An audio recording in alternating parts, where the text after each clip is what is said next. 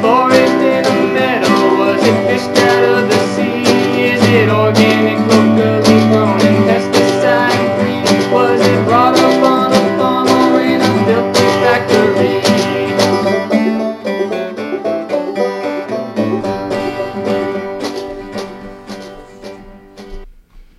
Hello, welcome to Farm to Fork, a program dedicated to exploring how food and drink are produced, delivered, and served throughout the Pioneer Valley. In every episode, we speak with some of the brightest lights in the valley's culinary world, from gleaners, gatherers, hunters, fishermen, farmers, packagers, and brewers and restaurateurs, and everyone in between. My name is Jessica. Show producer Caroline Rudderman joins me in the studio, as well as Sue Timberlake. And today we'll be talking with Gregory Morey, owner of Forestopia International in Brattleboro, Vermont. So I'm glad that you were able to join us, Gregory. Hello. So Thank you for having me. Oh yeah, good to have you here. So when and how did you get involved with agroforestry? Oh, well, it's probably been about 10 or 12 years now since I've been focusing almost exclusively on agroforestry. I've been involved with and interested in sustainable agriculture back since the 80s when I studied sustainable agriculture at UC Davis and worked at farms and farm institutes along the way, and some international work around food security and environmental health. But came back to this continent about the mid-aughts and kind of just steered back towards sustainable agriculture. And since about 2010, I've been focused on agroforestry, and about half the time here and half in the Northeast and half the time in Mexico. Mm-hmm. Oh, cool. So why did you choose, is it Brattleboro, the site of the farm? Well, the business Forestopia, the business itself is incorporated in Vermont as what's called an L3C, and that's a special designation that Vermont and I think Oregon have, and that's for businesses that really have a social focus or a social mission, and it's called a low profit limited liability. It is an LLC, but it's a special designation that they have in Vermont. And so we are incorporated in Vermont, and the organization Forestopia is based in Vermont. I reside in Western Massachusetts. I have land here in West Massachusetts and do a lot of my gathering and farming on my land and gathering around forests and harvesting in forests here in Western Mass and Southern Vermont. But we are, again, Forestopia is incorporated and based in Vermont. Oh, cool. So what are the benefits of growing edibles in a forest? Well, just finishing up, so getting back to, I started Forestopia back in 2010, and and how it came to be was really after looking at different approaches to production and livelihoods and forest conservation in southern Mexico and in Guatemala. Kind of came to the focus on this idea of developing new value chains from the forests. Products other than timber from the forest that could be harvested in sustainable ways, low impact or ecologically sound ways, that had a kind of a double benefit in reinforcing conservation of the forests, as well as building sustainable livelihoods and incomes for communities, folks living in or around forested or protected areas. And in that way, really reducing the pressure on forests and impact and lessening the pressures for deforestation.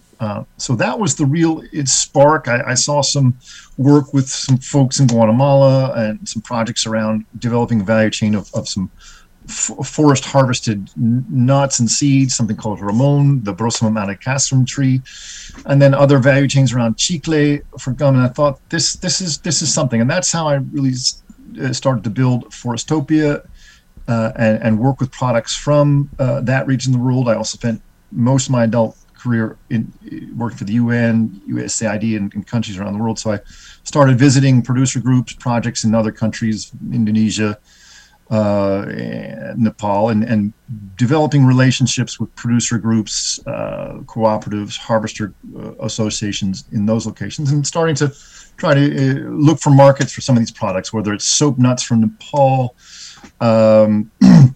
various fruits or native fruits from South America, or spices in Indonesia, the Ramon, as I mentioned, and Chicle from Mexico.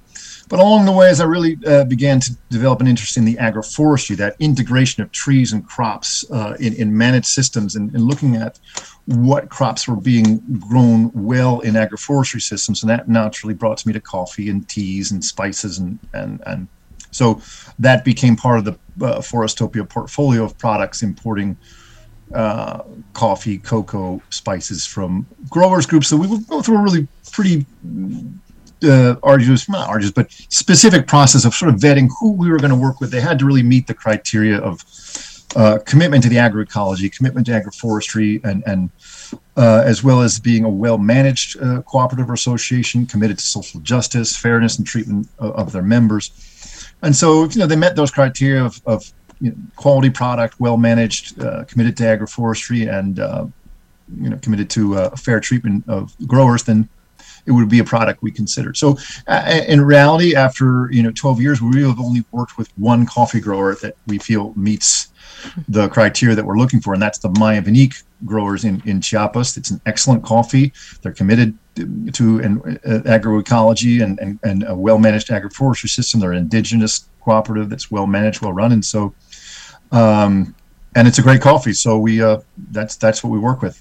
Similar in our cocoa, we have to have one cocoa growers group in the Soconusco region of Chiapas. And so that's an example. So we're not looking to be the coffee company that for all people and all and dozens of different coffees. No, we just have one coffee that we feel meets that criteria. So that's a bit about the origin. I should say that I had a bit of a hiatus from 2014 to 2020. I kind of left Forestopia in limbo and worked for the Center for Agroforestry at the University of Missouri as their education and outreach coordinator from 2014 to 2020. Along the way when I started Forestopia, spent a lot of my time not so much as a business person trying to build a business, but really just going around and learning more about the science, the programs, and who was doing what in agroforestry, and educating myself about it. So, attending every agroforestry event around the world and getting to know folks involved. So, I should probably leave the business end to someone else. But anyway, getting back to your questions, go ahead. Yeah, it sounds like you'd rather be the in-person dealing with the other, talking to people out and about. Yeah, you pull the string and wind me up, and I could talk all day about agroforestry. Go ahead. So you've already mentioned some of the benefits of growing edibles in a forest. So how does agroforestry, though I'm curious, compare to big agriculture in terms of soil, amount of time it takes, diversity of plants, wild animal impact, etc.? Well, you're touching on a lot of the benefits or potential benefits of a tree-based agriculture or agroforestry systems. Now, agroforestry can encompass quite a range of different practices, and I've started off by mentioning this idea of wild harvesting and developing value chains from the forest. There are, whether we call that agroforestry or wild crafting or forest utilization, but I look at it as a kind of agroforestry, this kind of managed approach to the forest and product harvesting. Because there can be quite a bit of management when you're dealing with some of these, even with these wild harvested products. But when we get into what we're talking about with agroforestry, at its core, what we mean by agroforestry is the intentional combination or intentional integration of trees and or shrubs, any kind of perennial tree or shrub, with crops. So trees, crops, and or livestock too. We have what we call silvopasture. It's an agroforestry practice where we're integrating trees and livestock in ways that there's a number of benefits that accrue from that combination. But any of these agroforestry systems where it's mixing perhaps tree crops with row crops in what we call an alley cropping system, or we're using trees on the agricultural landscape for certain purposes or certain benefits, whether it's windrows or riparian buffers or windbreaks to help provide some benefit or function. Now we can create those hedgerows, windrows in ways that we're also able to harvest some kind of product or have some other utility from them. So these different kind of practices were combining trees and livestock, and integrating trees on the agricultural landscapes, we can call agroforestry. You had some other questions there. I saw I may have missed. Go ahead. Oh, I was just in general talking about the benefits. How it compares to agroforestry. Right, you talked about habitat and soil and wildlife. Well, these are many of the ecological benefits that can come from having trees in our agricultural landscape. In addition to the kind of products we may derive from the trees, fruits, nuts, oils, wood products, etc. There's a lot of ecological benefits. And foremost is contributing to soil, helping regulate, improve and contribute to soil quality, soil fertility, managing water on the landscape. Some of our trees can help us in some of the areas where there's runoff and reducing erosion, and so there's definitely benefits to soil and soil management with trees. You contribute to having a diversity of wildlife that can contribute to habitat to birds and other wildlife. Can support a lot of insect life, which thereby then helps in the food web, the food chain. But there's also some challenges with trees when you're integrating a crop in terms of the management, competition for resources, water, sunlight, impact of the roots. There might be subsoil competition for water and nutrients. The tree roots can affect how your crop is growing. There's shading and competition for light above ground. So when we're talking about an agroforestry system and intentionally integrating trees into a cropping system, it requires active management to keep it functioning in the way intended. Some of these trees might require a pruning or a harvest every so often. So those are some examples of how trees and crops might be combined and what some of the benefits. There are both economic and ecological benefits that can come from having trees. I didn't even mention the carbon dimension in terms of sequestering carbon in soil and in the woody biomass. So there's another dimension in terms of climate resilience and climate mitigation with having more trees on the agricultural landscape. So Gregory, I'm trying to picture windbreak.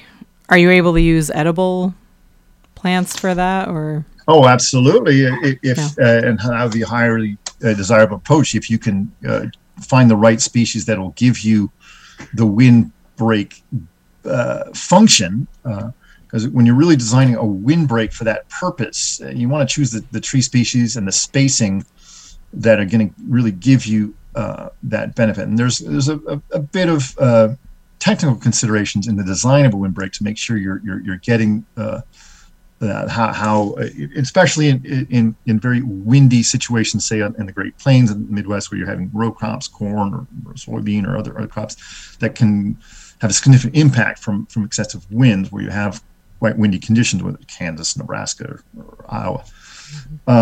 So a windbreak, in that consideration, you might choose a dense conifer species to really get the maximum wind reduction. You have to think of your spacing, and there's sort of formulas that you would look at for the height of the trees, the density of the trees, and height a tree of, say, X meters, 10, 20 meters. What is the benefit, and how many meters into the field is it going to give a benefit? And I believe it's either a 1:8 or 1:10 ratio of the height of the tree to the measured benefit into the field of the crop. I have to go back and look at notes, but anyone considering a windbreak would seek some technical guides or some guidance on those considerations. Now, if you could integrate harvestable materials or species into that windbreak, either in the main tree or in some sub tree, like having a primary windbreak tree that provides the density and the height, and then a secondary shrub that might provide some wildlife benefits or some harvestable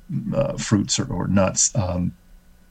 any of these systems are going to require maintenance. There's going to be a life span or cycle of those trees so you may require occasional, again, pruning or harvesting and replacement. Mm-hmm. But optimally, if you can design a windbreak that has some product that comes out of it to optimize the economic return. But generally, most windbreaks are in the right,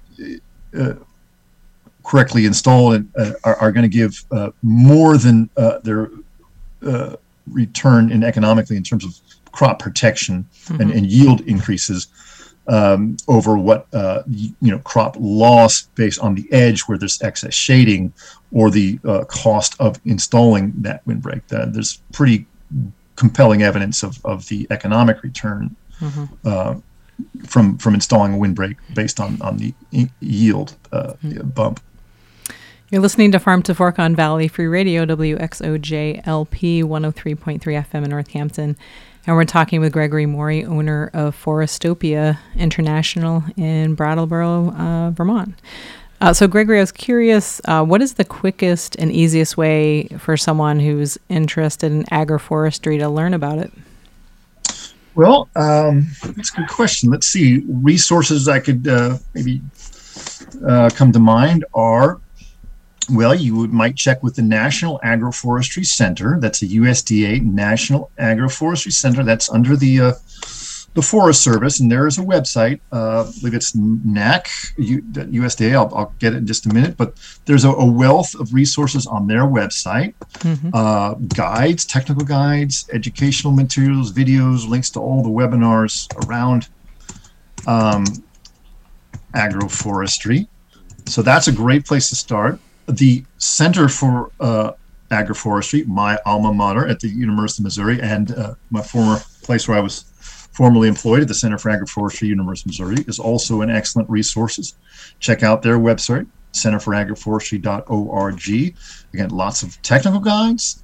There is fact sheets, technical guides, more comprehensive guides on specific crops like chestnut, black walnut, elderberry, and others. There are enterprise budgets that you can look at. There are financial support decision-making tools where you can really get into the nitty-gritty on sort of projecting out 20 years what things are going to look like if you're going to be planting elderberry or chestnut and intercropping, and then really looking at all the variables, your spacing, fertilizing, not fertilizing, irrigating, organic, not organic, so that you can have a financial projection of what you might expect. Again, there's no guarantees in agriculture that things are going to turn out according to the models, but they really help you make some decisions and some modeling. Those are some of the examples of the resources they have at the Center for Agroforestry.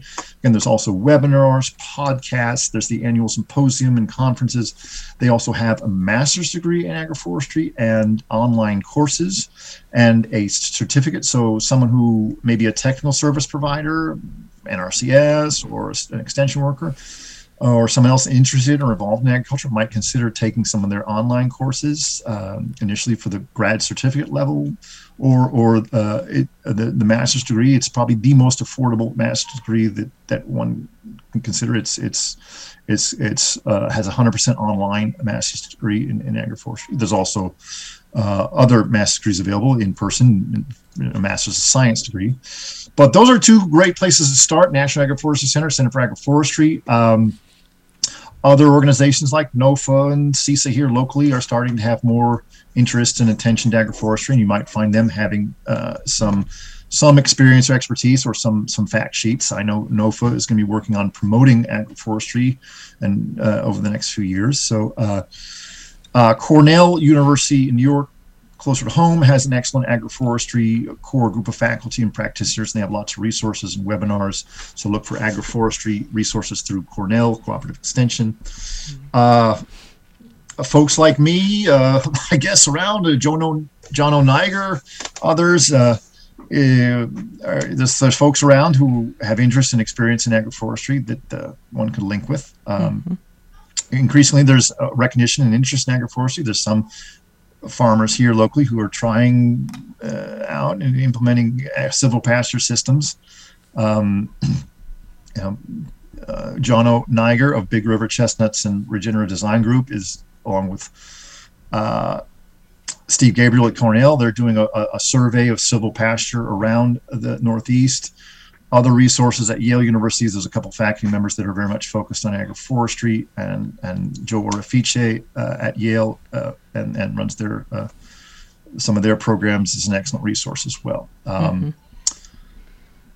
So how would you define silvopasture, Gregory? Silvopasture, again, one of the core agroforestry practice. How would we define it? It is the intentional combination of trees and livestock.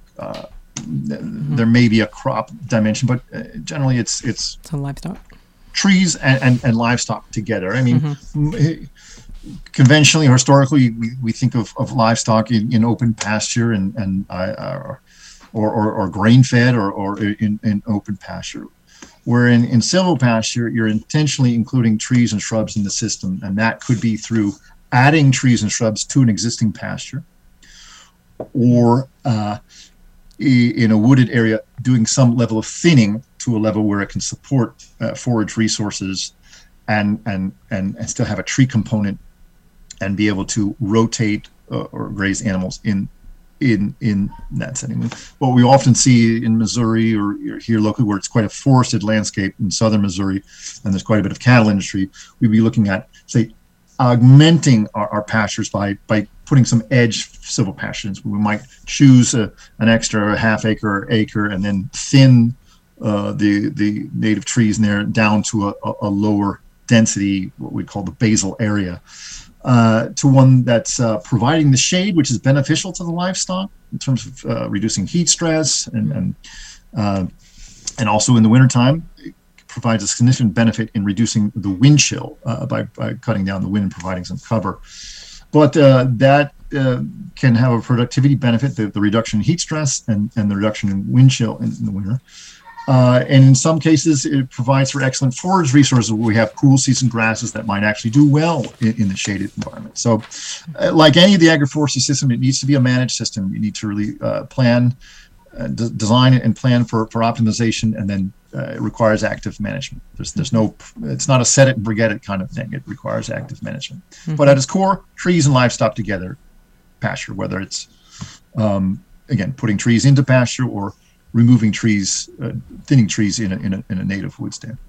What is generally recognized as not a great idea is simply just turning cattle into the woods and in an unmanaged way. That's not great for the trees, not great for the cattle, and not going to give the best results.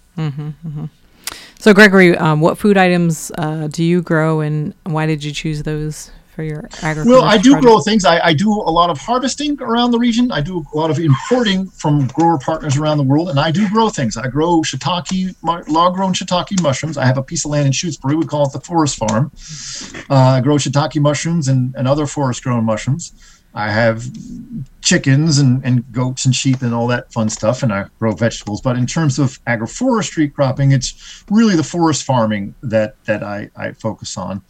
And perhaps distinct from what I was discussing, this wild harvesting or wild crafting of non-timber forest products, there's an agroforestry practice we refer to as forest farming, where we're intentionally cultivating and managing under native tree cover. For example, the shiitake mushrooms we're growing on logs, so oak logs that we harvest, but we do that under shade cover of native trees. Other things that might be grown in a forest farming practice are high-value native botanicals like ginseng, golden seal, black cohosh, that do best in native soils and under a certain amount of shade cover. There's a shade or requiring some amount of shade. I don't do so much of the forest farming of the botanicals. I do work with other native species like mountain ash, sumac, witch hazel. I harvest spruce tips and balsam fir and grow those on my land. I harvest the balsam fir. We do a coppicing Christmas tree. We also make balsam wreaths. We extract balsam for oil. But for harvested things that sumac, spruce tips are some of my biggest ones. But in terms of the forest farming, for me, I'm mostly doing mushrooms. That's probably my biggest revenue generator. That is from the forest farm mushrooms. I still work on developing markets for some of the other products. We work with chestnut flower and chestnuts in the fall. We harvest and aggregate chestnuts from trees all around the valley. And in partnership with Jono Niger at Big River Chestnuts in Sunderland, we have a Sunday market every Sunday where we're roasting chestnuts and selling local fresh chestnuts and chestnut flour. I also make an acorn drinks. I make an acorn coffee and an acorn chai from locally harvested and roasted acorns. So that's and some other fun things like that. We make a spruce tip soda. We make a blueberry baobab lemonade. The blueberries are local. The baobab is from South Africa. But my main crop is the shiitake mushrooms on our forest farm in Shutesbury. This is Sue. What do you do with the sumac? Sumac makes a lovely tea and lemonade. It's high in vitamin C. It's got a nice tangy flavor to it. That's the main use for it. It can be used as a spice around the Mideast, Turkey, and the Levant, and in Lebanon and surrounding areas. It's a different species of rus. It's from ris, like the botanical name. I always mispronounce it. But sumac it's even called sumac in Turkey, and it's used as a spice. Slightly different species than our native staghorn sumac, but you could use our native staghorn sumac as a spice. It's got a nice tangy flavor to it, but we make a lemonade and a tea from it. And that's from the berries? Yeah, the berries is really the fur, the kind of fuzz on the berries. Oh, the fuzz, the red fuzz? The red fuzz, yeah. I heard that what are they? Cardinals like those. Yeah, like birds do enjoy it. Some of the things like the mountain ash, if I'm not right on the timing, it's sitting on the tree. It's on the tree, and then come the first frosts, and they can be gone in a matter of days. If it really seems like right after the frost is when they're most attractive to the birds. And so last year I was watching, and I may have delayed, and I got back to harvest like, gone.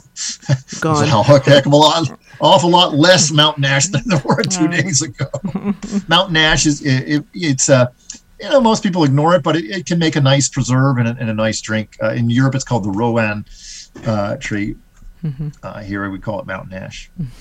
So, Gregory, is it fairly easy to grow one's own mushrooms? I mean, would you encourage, individuals who are listening to start growing their own mushrooms on a log, or is it kind of more complicated than? Relatively easy once you learn how. I think like many things that are unfamiliar, it can be daunting or intimidating at first. I remember even, before I ever started growing mushrooms about 12 years ago, I was kind of, it was odd because I always thought it was this mysterious sort of esoteric thing, like you needed to be a Zen master or something to figure out how to do it.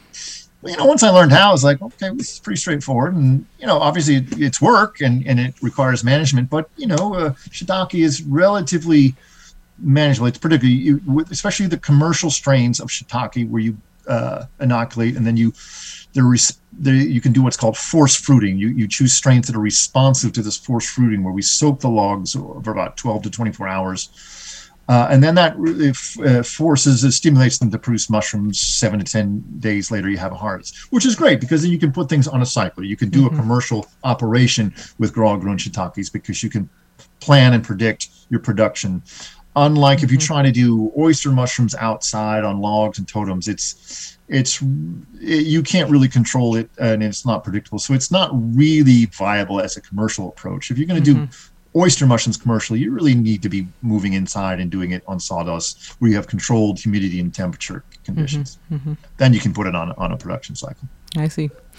Well, Gregory, we need to take a station break. So audience, please stay with us because when we return, we'll continue our discussion with Gregory Morey, owner of Forestopia International in Brattleboro, Vermont. You're listening to Farm to Fork on Valley Free Radio 103.3 FM, an independent, nonprofit, community-run station in Northampton, Massachusetts. The show streams on valleyfreeradio.org, where you can also find our program schedule and become involved with the station. Ranger Station, Ranger speaking. Hi, I'd like to report a bear sighting, as in Smokey Bear. Continue. I was burning yard waste. He told me to remember that if it's too hot to touch, it's too hot to leave. You know, 9 out of 10 wildfires are caused by humans. That means 9 out of 10 wildfires can be prevented. I know that now. As usual, the talking bear gets all the credit. Always burn responsibly and contact your local fire department for open burning regulations. Brought to you by the U.S. Forest Service, your state forester, and the Ad Council. Learn more at SmokeyBear.com. Only you can prevent wildfires. It's time to ask Mr. Green from the Sierra Club. Steve in Lakewood, Colorado wants to know, what's the proper way to dispose of used household batteries? Well, Steve, alkaline batteries, the most widely used type, contain zinc, which can harm certain aquatic species. But federal regulators, unlike some states, do not consider them dangerous enough to require special treatment. Check out earth911.org to see if anyone collects alkaline batteries in your area. If not, look up Battery Solutions or the Big Green Box, who will recycle them for a fee. Rechargeable batteries, like those found in billions of cell phones, should definitely be recycled because they contain dangerous heavy metals like cadmium and lithium. However, thousands of stores nationwide take them back. Visit calltorecycle.org to find one near you. Finally, honor the mantra, reduce, reuse, and recycle. Fewer gadgets is a sure cure for disposal angst. Ask Mr. Green and learn a lot more online at sierraclubradio.org. It's time to ask Mr. Green from the Sierra Club. Melinda in Lakeland, Florida asks, Hey, Mr. Green, I know that bottled water is bad and I rarely buy it. However, I enjoy seltzer water. Is there a way to make my own at home and save on bottles? You're right about bottled water. It's been so thoroughly and convincingly ripped for so many reasons by so many critics. Worldwide sales of bottled water exceeded $50 billion a year. That's $50 billion if invested in water systems which could provide safe drinking water for the billion of our thirsty fellow humans who don't have it, and save the lives of 2.2 million who die from waterborne diseases every year. But if you gotta have your fizz fix, soda makers, which use refillable carbon dioxide cylinders, and soda siphons, which have single-use cartridges, are easy to use and cost about $50 to $300. It's a simple appliance for your kitchen that can put fizz into water from the tap. You'll get delicious carbonated water and won't have to worry about disposable plastic bottles. Ask Mr. Green and learn a lot more online at sierraclubradio.org. Hi, I'm Mark Sherry. And I'm Ace Housethor, and we're some of the hosts for the New Music Alliance Radio Hour, which goes up every Thursday from 6 to 7 p.m. We're going to focus on presenting some of the best original music to come from the Western New England area, both past and present. And as always, keep on rockin'. Thank you, River Valley Co-op, for your support of Valley Free Radio. River Valley Co-op specializes in fresh, local, and organically grown foods, fresh produce, meat and seafood, cheese and dairy, bread and baked goods, and an in-house deli, along with a wide selection of bulk foods and a large selection of natural and organic grocery items. Owned by its customers, although everyone is welcome. Co-op ownership is not required. Open daily 8 to 10, 330 North King Street, Northampton. Phone 413-584-2665. rivervalleymarket.com. Co-op. Thank you, River Valley Co-op, for your support of free speech in the Pioneer Valley. My name is Jessica. Show producer Caroline Rudderman and my co-host Sue Timberlake join me in the studio. We've been talking with Gregory Morey, owner of Forestopia International in Brattleboro, Vermont. So, Gregory, I was curious, is there a minimum in terms of size of a property that one needs to start an agroforest at his or her home? Well, that's a great question, and like many things, I think it depends, and what we're talking about. So, if we were, depending on the crop, so some practices really require a very small amount of land. If we're talking about a forest farm, it's really much more intensive and small area. If we're a high value crop like ginseng or other botanicals grown under forest cover, is really a more intensive and small land-based operation. I mean, some less than an acre, or maybe a couple acres, would be a big, I think, ginseng operation if it were a couple acres. Likewise, the shiitake mushrooms, I don't occupy that much space I use a pine and hemlock grove I have, and that's my shade, year-round shade, which is optimal because, the winter sun could be drying out my logs. That's why I choose the conifer in the hemlock areas. And some crops that we might intercrop in a field, like elderberry, you can make considerable returns per acre on an intensive elderberry operation if you use either intercropped or not.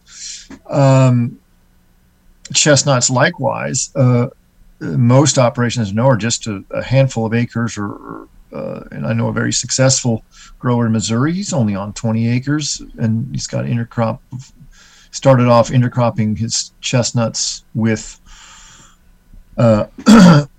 corn, squash, then corn, and then he switched to winter wheat, and that really works well because he cuts down the stubble of the winter wheat and manages that and provides a nice carpet for then harvesting the chestnuts later on in the fall, and their schedules and cycles are compatible, so they're not interfering with each other. So it's a good combination. He's making a very good profit and living on 20 acres of chestnuts and elderberries. So, and that's intercropped again with the other crops. He started off again with corn and squash when they were still getting established, and now that they're established, he works with winter wheat. So, an example closer to home, Big River Chestnuts in Sunderland is, I think it's about 7 acres of chestnuts intercropped with other things, and he has other tree species. He's got some aronia and hazel and elderberry. So that's a relatively small operation. I don't know of anyone with more than 20 acres of chestnuts anywhere in the Northeast. Now, if you get into more expansive, say, alley cropping, where you're intercropping corn with, say, a pecan or black walnut or some other tree species, say in the Midwest, those might be much larger operations. But I don't think there's any minimum. It really depends on what your operation is. From very small, as I mentioned, forest farming to, a couple acre silvopasture or alley cropping here in our region. And in your opinion, Gregory, is it better to buy a piece of property that already has trees on it, or start from scratch? We cleared them. Well, that's a tough one, and I'm going to give you maybe a biased answer, and that in that we want more trees on the agricultural landscape. I'm going to say go out there and find an already existing piece of agricultural land and design how you're going to add trees to it rather than removing trees from a forested landscape. And it'll be a heck of a lot easier for you to plant the trees and establish trees that you want where you want them than to try to remodel an existing forest. I'm not necessarily right about this or have all the information, but I for those two reasons: one, we want to add more trees, and two, I think you'll have an easier time of it. Others that may correct me on some of that. Okay, and is there an initial large investment of time and money when it comes to agroforestry? Sure thing. I mean, you just mentioned the land acquisition. Unless you have access to land or can make some arrangement, if you're not owner or having a long-term lease, you have to find access, and so that's obviously a hurdle, especially in some of our communities around here where land is not cheap. So do you think that initial investment puts people off who might go into agroforestry? I think that's a barrier to many who are maybe considering a career in agriculture or beginning as a farmer is access to land or acquiring land, because their pathway to land might not be acquiring, but through some other form of access, either leasing or other types of arrangements to have access to farmland. Then your other establishing trees is a cost, and one of the biggest barriers to agroforestry adoption is the initial upfront cost and establishment, but also the length of time towards seeing a return on your investment. With trees, this is measured in years, not a single season. Now, some crops like the elderberry, you can start seeing production in 2 to 3 years. Chestnuts, you might get your first crop 4 years, but really it's around year 7 where you start seeing real production, and then maybe full production after, say, about 10 years. So that's a real concern and a barrier for many, how to carry the notes or the expenses until you start seeing a crop and then revenue and then maybe a profit at some point. So perhaps there's other ways of approaching it. Now there are increasingly entities that are helping to look to support and finance agroforestry adoption. Iroquois Land Trust, working with Savannah Institute out in the Midwest. Here, more locally, I think Berkshire Ag Ventures is established as an entity that's trying to promote sustainable agriculture and financing mechanisms, and including supporting agroforestry, if I'm not mistaken, Berkshire Ag Ventures. And there may be other trusts and financing mechanisms to help people get on the land and get agroforestry started. So, Gregory, would you say that agroforestry is mainstream now? And if not, what would it take? It's a good question. If you asked me 5 to 10 years ago, absolutely not. Increasingly, I think there's been a lot of change in the last decade or more since I've been involved. Colleagues I worked with who've been at it since the 70s and 80s, I remember getting started with organic agriculture and that curve, when we started in the early 80s, it was fringe, but now it's become quite mainstream. So is agroforestry on a pathway to becoming mainstream? Well, we certainly hope so. It's certainly more widely understood and recognized, and there's more greater awareness, and there's increasing support for it. We sure hope to make it mainstream as the most common and practices that are commonly used for sustainability and environmental stewardship on agricultural lands. So has it become mainstream? I don't think we get to call it mainstream, but it's certainly becoming more widely recognized and increasing supports. I mean, you see maybe some improved policies in some states. There's maybe a fund for it, or in a place like Missouri, there's now a special agroforestry subfund under their NRCS equip programs. Pennsylvania has an official agroforester on their forestry staff. Some other states, I think, have had some climate fund or climate programs that recognize agroforestry or support agroforestry as a practice. So the needle is moved, but let's all work together to make it mainstream, I guess, would what I would say. Where would you say are the majority of agroforestry projects take place in the world right now? And why? Well, if we look at other countries around the world, there's places where some kind of agroforestry practice is much more common or widespread, or even traditional. If we look at certain types of intercropping in some locations, you see, I think, quite a bit more alley cropping, say walnut, chestnut with wheat in parts of Europe. In Spain, there's extensive areas that are using what we call the dehesa system. It's a more traditional silvopasture on extensive tracts of land with cattle and native trees in a managed system. There's approaches to land management in the Sahara, in terms of regenerating native trees or adding trees for soil protection, erosion reduction, in ways that there are agroforestry practices that have had a major transformation of some areas of the Sahel. There's I think more alley cropping with wheat and trees in China. There's a lot of in the tropics what we call home gardens, or small scale in multi-species agroforestry systems, and certainly in the coffee and cocoa and some other tree crops in the tropics. These are all extensive agroforestry systems. And so some countries are certainly, especially in Europe, have made more progress in advancing agroforestry in a shorter period of time than we might have seen here in the United States. So what have been the biggest challenges for you when it comes to your agroforestry business? Oh, well, I suppose from what I'm trying to do at two levels. One, having a piece of land and trying to be an agroforester and grow stuff and have a little farm stand and go into farmers markets. That's here locally in Shutesbury and stuff I hire around the region.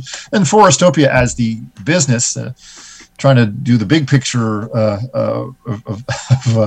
of dealing with numerous products from all around the world and trying to promote them here in open markets. Some of them are unknowns, like Ramon seed from Yucatan forest, or we bring mesquite flower from Mexico too, and people don't really know mesquite flower. They think mesquite smoked barbecue and things, but they don't necessarily have experience. Hey, sorry, son just walked in the room. How you doing there, bud? Or baobab from Southern Africa. These are new novel products. So trying to build a business model of promoting and selling products that people are unaware of is a bit of a challenge. So that's part of why we're an L3C sort of social mission, because we see the consumer education as the other half of side of the coin of our work, with also trying to work with growers to promote agroforestry management and help find markets for their products. So I guess the challenge would be kind of getting through that middle space where we're still small but trying to grow, and being able to generate enough revenue to hire more staff to actually do more things, and rather than me and a couple assistants trying to do everything, which is well, you can only go so far now with that. You're listening to Farm to Fork on Valley Free Radio, WXOJ LP 103.3 FM in Northampton. And we're talking with Gregory Morey, owner of Forestopia International in Brattleboro, Vermont. So Gregory, so you mentioned Berkshire Ag Ventures as one funding source for agroforestry. Are there other sources of funding? Yeah, there are. I should probably conclude that last thought. That we do sell products through our online. We have a website, forestopia.org, where you can read a little bit about who we are and what we do, and also see the products we work with. And there's about 40 odd different products, both local and from around the world, from coffee and teas to tree-based flowers, nut oils, sumac, spruce tips, etc. So have a look at forestopia.org. And so a little bit of shameless self-promotion there. But moving on, financing, there are increasingly, as I mentioned, a number of entities, whether it's Berkshire Ag Ventures or Iroquois Valley Land or Farm Trust, it is. Some other things like Regeneration International or Regenerative Farms International. I have to go back and look at my notes. But some of these are looking at setting up mechanisms to channel funding so that farmers, land managers have means to plant the trees and financing in the years of establishment. NRCS has a number of programs that will assist farmers and landowners in planting trees or implementing practices like windbreaks and riparian forest buffers, and there's cost share and technical assistance available. There often may be other means, like through a specialty crop block grant or other kinds of grant programs. At the state level, there may be environmental quality incentive programs or climate change mitigation programs that would support or incentivize farmers and landowners to plant trees. I think what we might do is do a follow-up, maybe try to compile some links and references that maybe there'd be a place where we could put this on a website that folks could follow up and see some of those links. So if one of our listeners was interested in agroforestry, what would you say would be the first steps if they wanted to incorporate it on their property? Well, I guess consider. Are there design plans somewhere? There's some tools. There's some design tools and some planning guides. Yeah, look at the Center for Agroforestry.org. They have some planning and design tools that will help you kind of go through the steps of first, evaluating your land and also yourself. What is the right, what is possible on your land? What are the right kind of combinations or species to consider, and what configurations? What are you as a person, family, and farmer comfortable with and not comfortable with? I grow shiitake mushrooms on logs, and I teach workshops, but I make it clear to people this may not be for you. I mean, schlepping around a couple hundred logs a day or 1,000 logs a week, moving around, that gets old real fast. And so some types of farming or dealing with we're trying to integrate livestock in with cropping system. That just not be for every. So it's really what's right for you, what's the right tree and the right way on your site. But there are planting tools available. As mentioned, Center for Agroforestry and National Agroforestry Center have guides, technical guides, and planting tools. And there's folks who are have that expertise in sort of the ecological dimensions and design. Folks like, as I mentioned, John O'Niger and Regenerative Design Group, and there's others around that really have those technical skills in site assessment, ecological assessment, and design and planning of systems. So, Gregory, I have heard this quite often. We had shade trees planted at our house. The city of Northampton is planting shade trees for any resident who wants one in the green belt. But you often hear people say, I don't want to plant a tree in my yard because it'll create shade, so I won't be able to plant those sun-loving plants, right? Sun-loving edibles. Or I have to worry about that tree falling on my house or garage, in the future. So I was just curious, what might you say to those folks? That's a good question. Yeah, I mean, those are legitimate concerns. I mean, as much as I promote trees and tree-based agriculture, I keep a buffer around my house that there's just no tree tall enough that could be a wind throw into the structure. And that's, I'm at 1,200 feet in Shutesbury. Summer heat is not really my biggest problem. So I've forgone the shade trees. But if I were in Texas, I might want a shade tree, close at hand. And so that's a trade-off. So in terms of it's like a suburban yard where there's a trade-off there, you might consider something more like a food forest or an edible forest where you're having a selection of smaller shrubs, berries, hazelnuts, where you could build what's called a food forest of edible, or an edible forest garden. So smaller scale. A much more managed, small scale edible landscape there in your yard that would have a selection of perennials and other edible crops integrated. Great. Well, I guess we could call that another agroforestry practice, just sort of the small scale food forest or edible forest garden. Exactly. And for extensive advice and on that, you refer to, of course, the Edible Forest Gardens, Eric Tonesmeyer and David Jackie's book, which is just a tome of extensive information on different plant species, their properties, advantages, disadvantages, and how to design an edible forest garden on sites. So, and we have an example locally, Holyoke's Paradise Lot.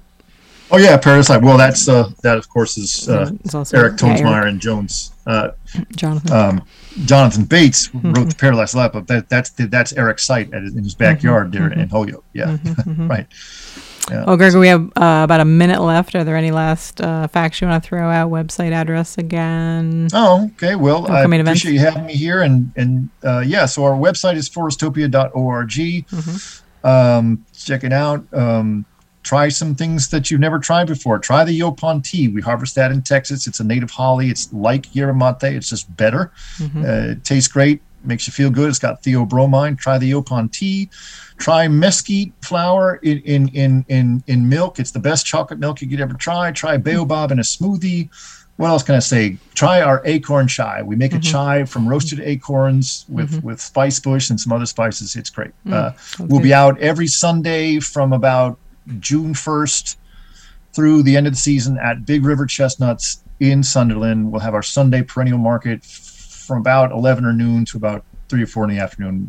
That might vary, but every Sunday afternoon from June to the holidays in December, we'll be out there. So come check out the perennial market at Big River Chestnuts, Forestopia and Big River Chestnuts there in Sunderland every Sunday.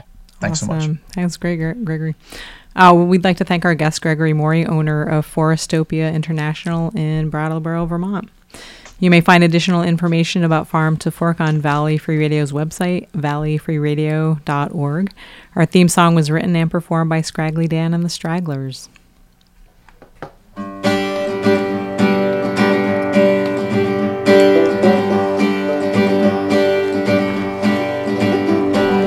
Sometimes I wonder where my food comes from. Thanks.